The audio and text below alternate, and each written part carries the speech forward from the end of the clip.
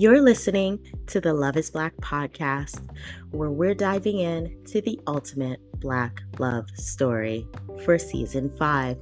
Join us every week for another chapter of the love between Vybe and Brandon.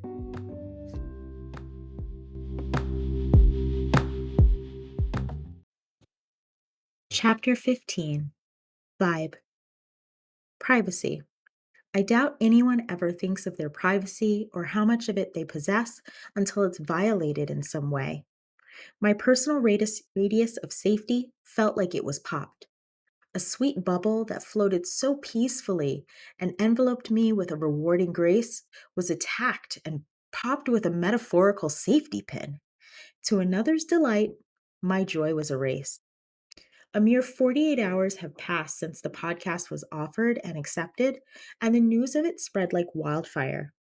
Queen Summer's team reached out to me with a strict list of things I can speak on regarding my experience with her and the things I was sternly advised to avoid discussing. Stephen lived for this attention and began posting regularly. I could scroll forever on short form video social media, but it's weird when your algorithm picks you up as the topic and shows nothing other than videos about you. Popular opinion would probably tell you I'm a superfan who got exceptionally lucky. I don't disagree. Some of my old college friends made some comments that they thought were anonymous.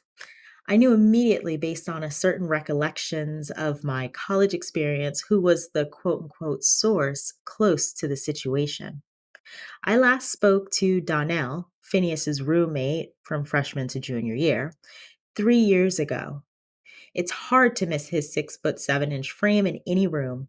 Yet he found me in a crowded department store during a random trip I made to the mall and my last visit to Baltimore.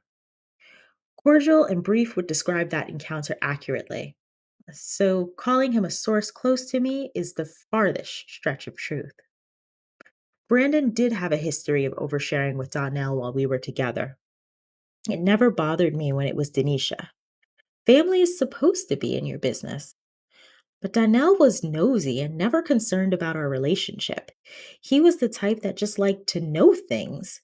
He held all the information about the things going on campus and was the first person you would trace a rumor back to. It was messy, and I only needed to hear his catchphrase, brace yourself, no ortho, for me to know he was behind the recent information link. I rolled my eyes at the phone screen and looked up to find Stephen hanging over my cubicle. How long have you been standing there? Long enough to hear that you're enjoying this newfound fame. It's okay, boo. I can't stop scrolling either, Stephen quipped.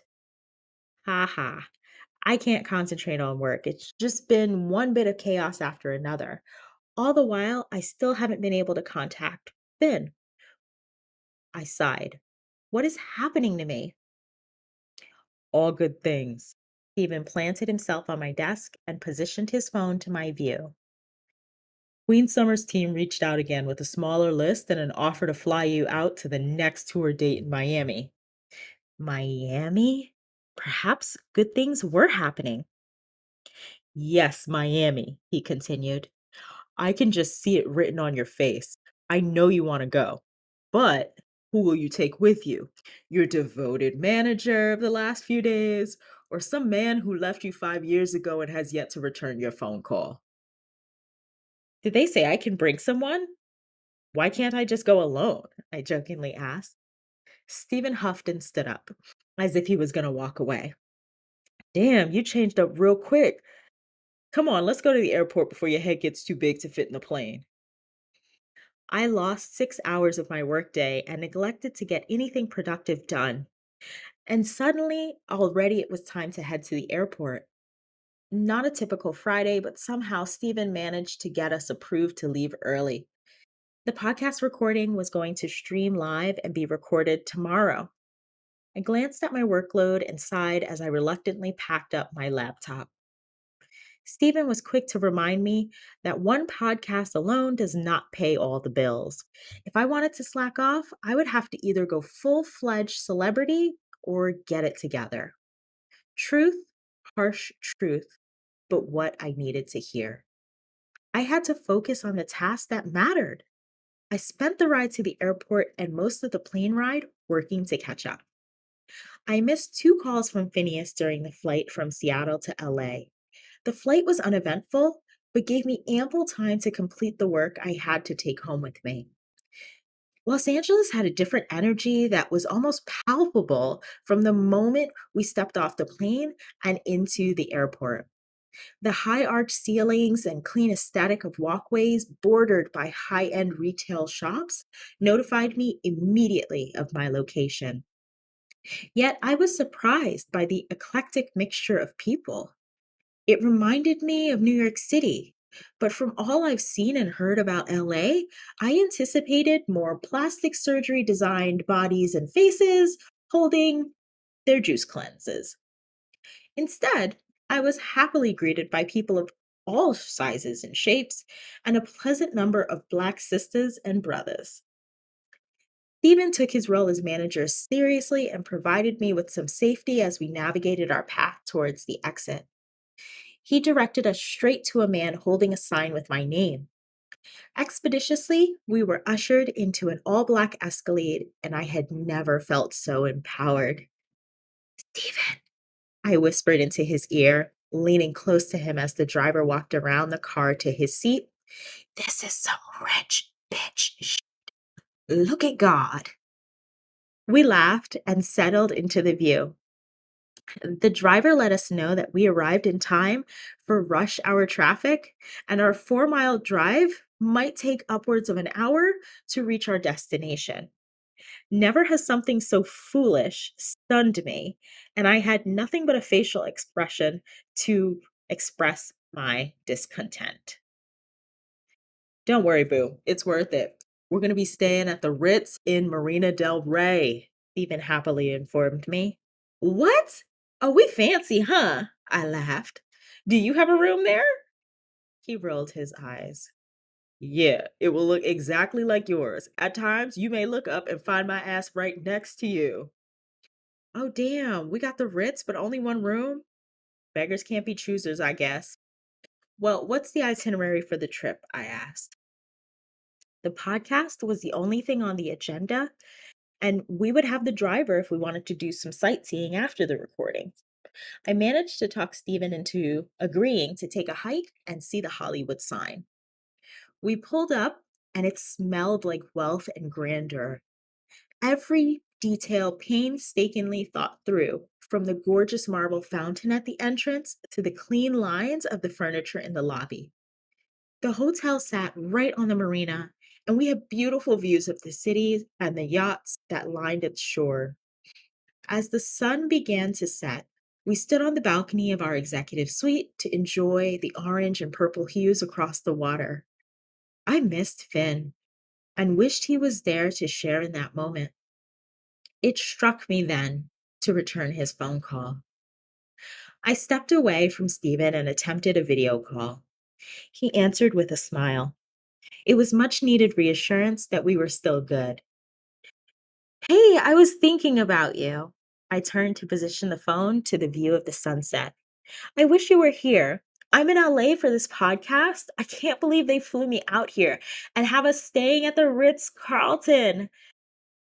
Wow, he said before a slight pause. I'm happy for you. I have to admit, though, I'm not thrilled with the idea of you doing this podcast. I pouted. I figured. It's been a minute since I've heard from you. Oh no, that's my bad. I've had a busy week. Since making partner, my workload has increased by what feels like 10 times over. I'm sorry to have you worried. That wasn't my intent. I've actually been thinking about you, and I might have to make some time in the near future to maybe come out there and see you. But can we talk about this podcast thing first? He wanted to see me? I felt a flutter in my chest and smiled wide. I would love to see you, Finn. Don't worry about the podcast too much.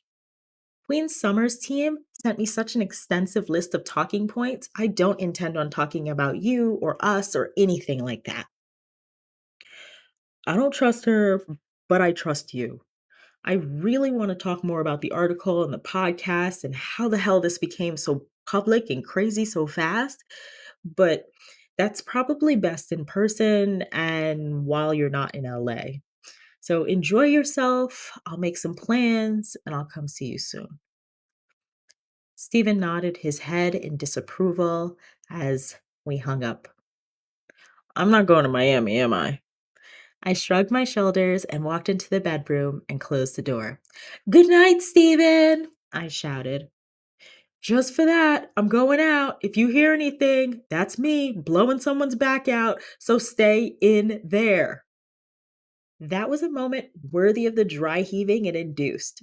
I prayed that he wouldn't actually bring back some random woman to have obnoxious loud sex with in my room.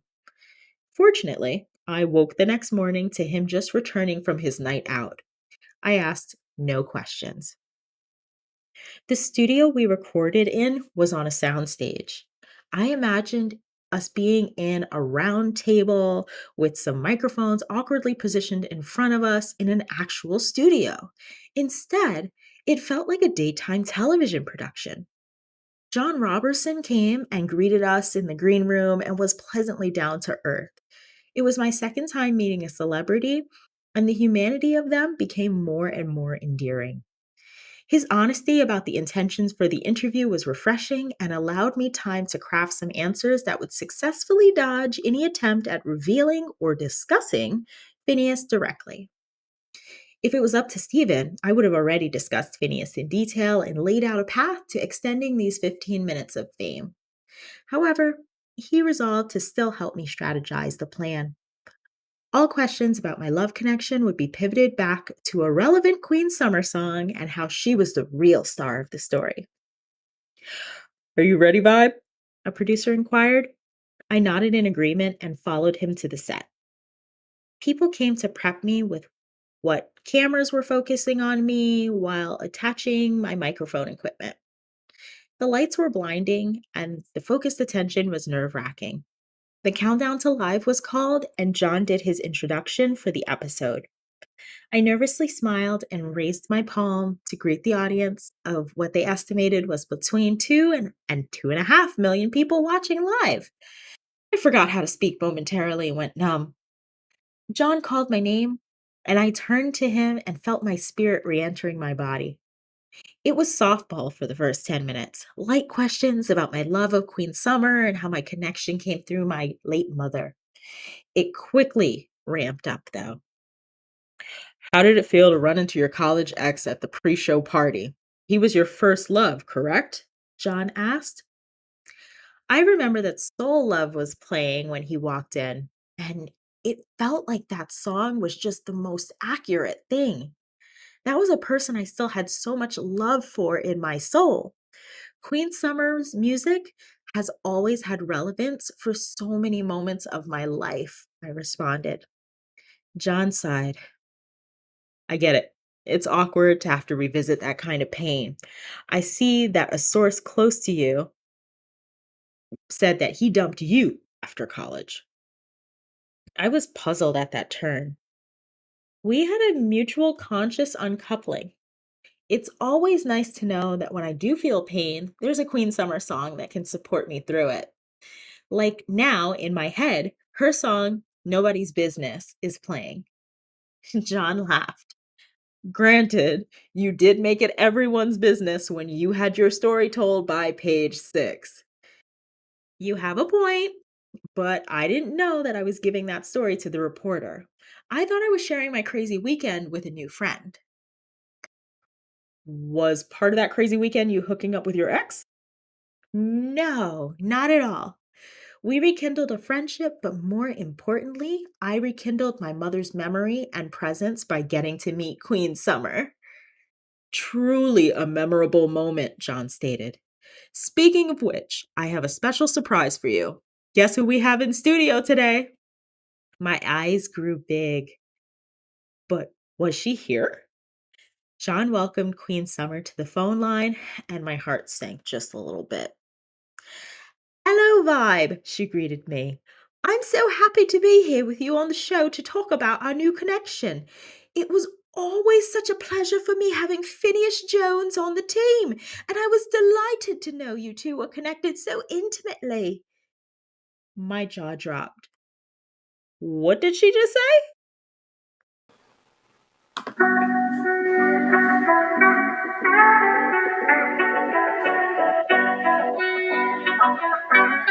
Thanks for listening to the Love is Black podcast. Please help support the podcast by subscribing and leaving a review. And connect with us on Facebook and Instagram at Love is Black Podcast. See you next week.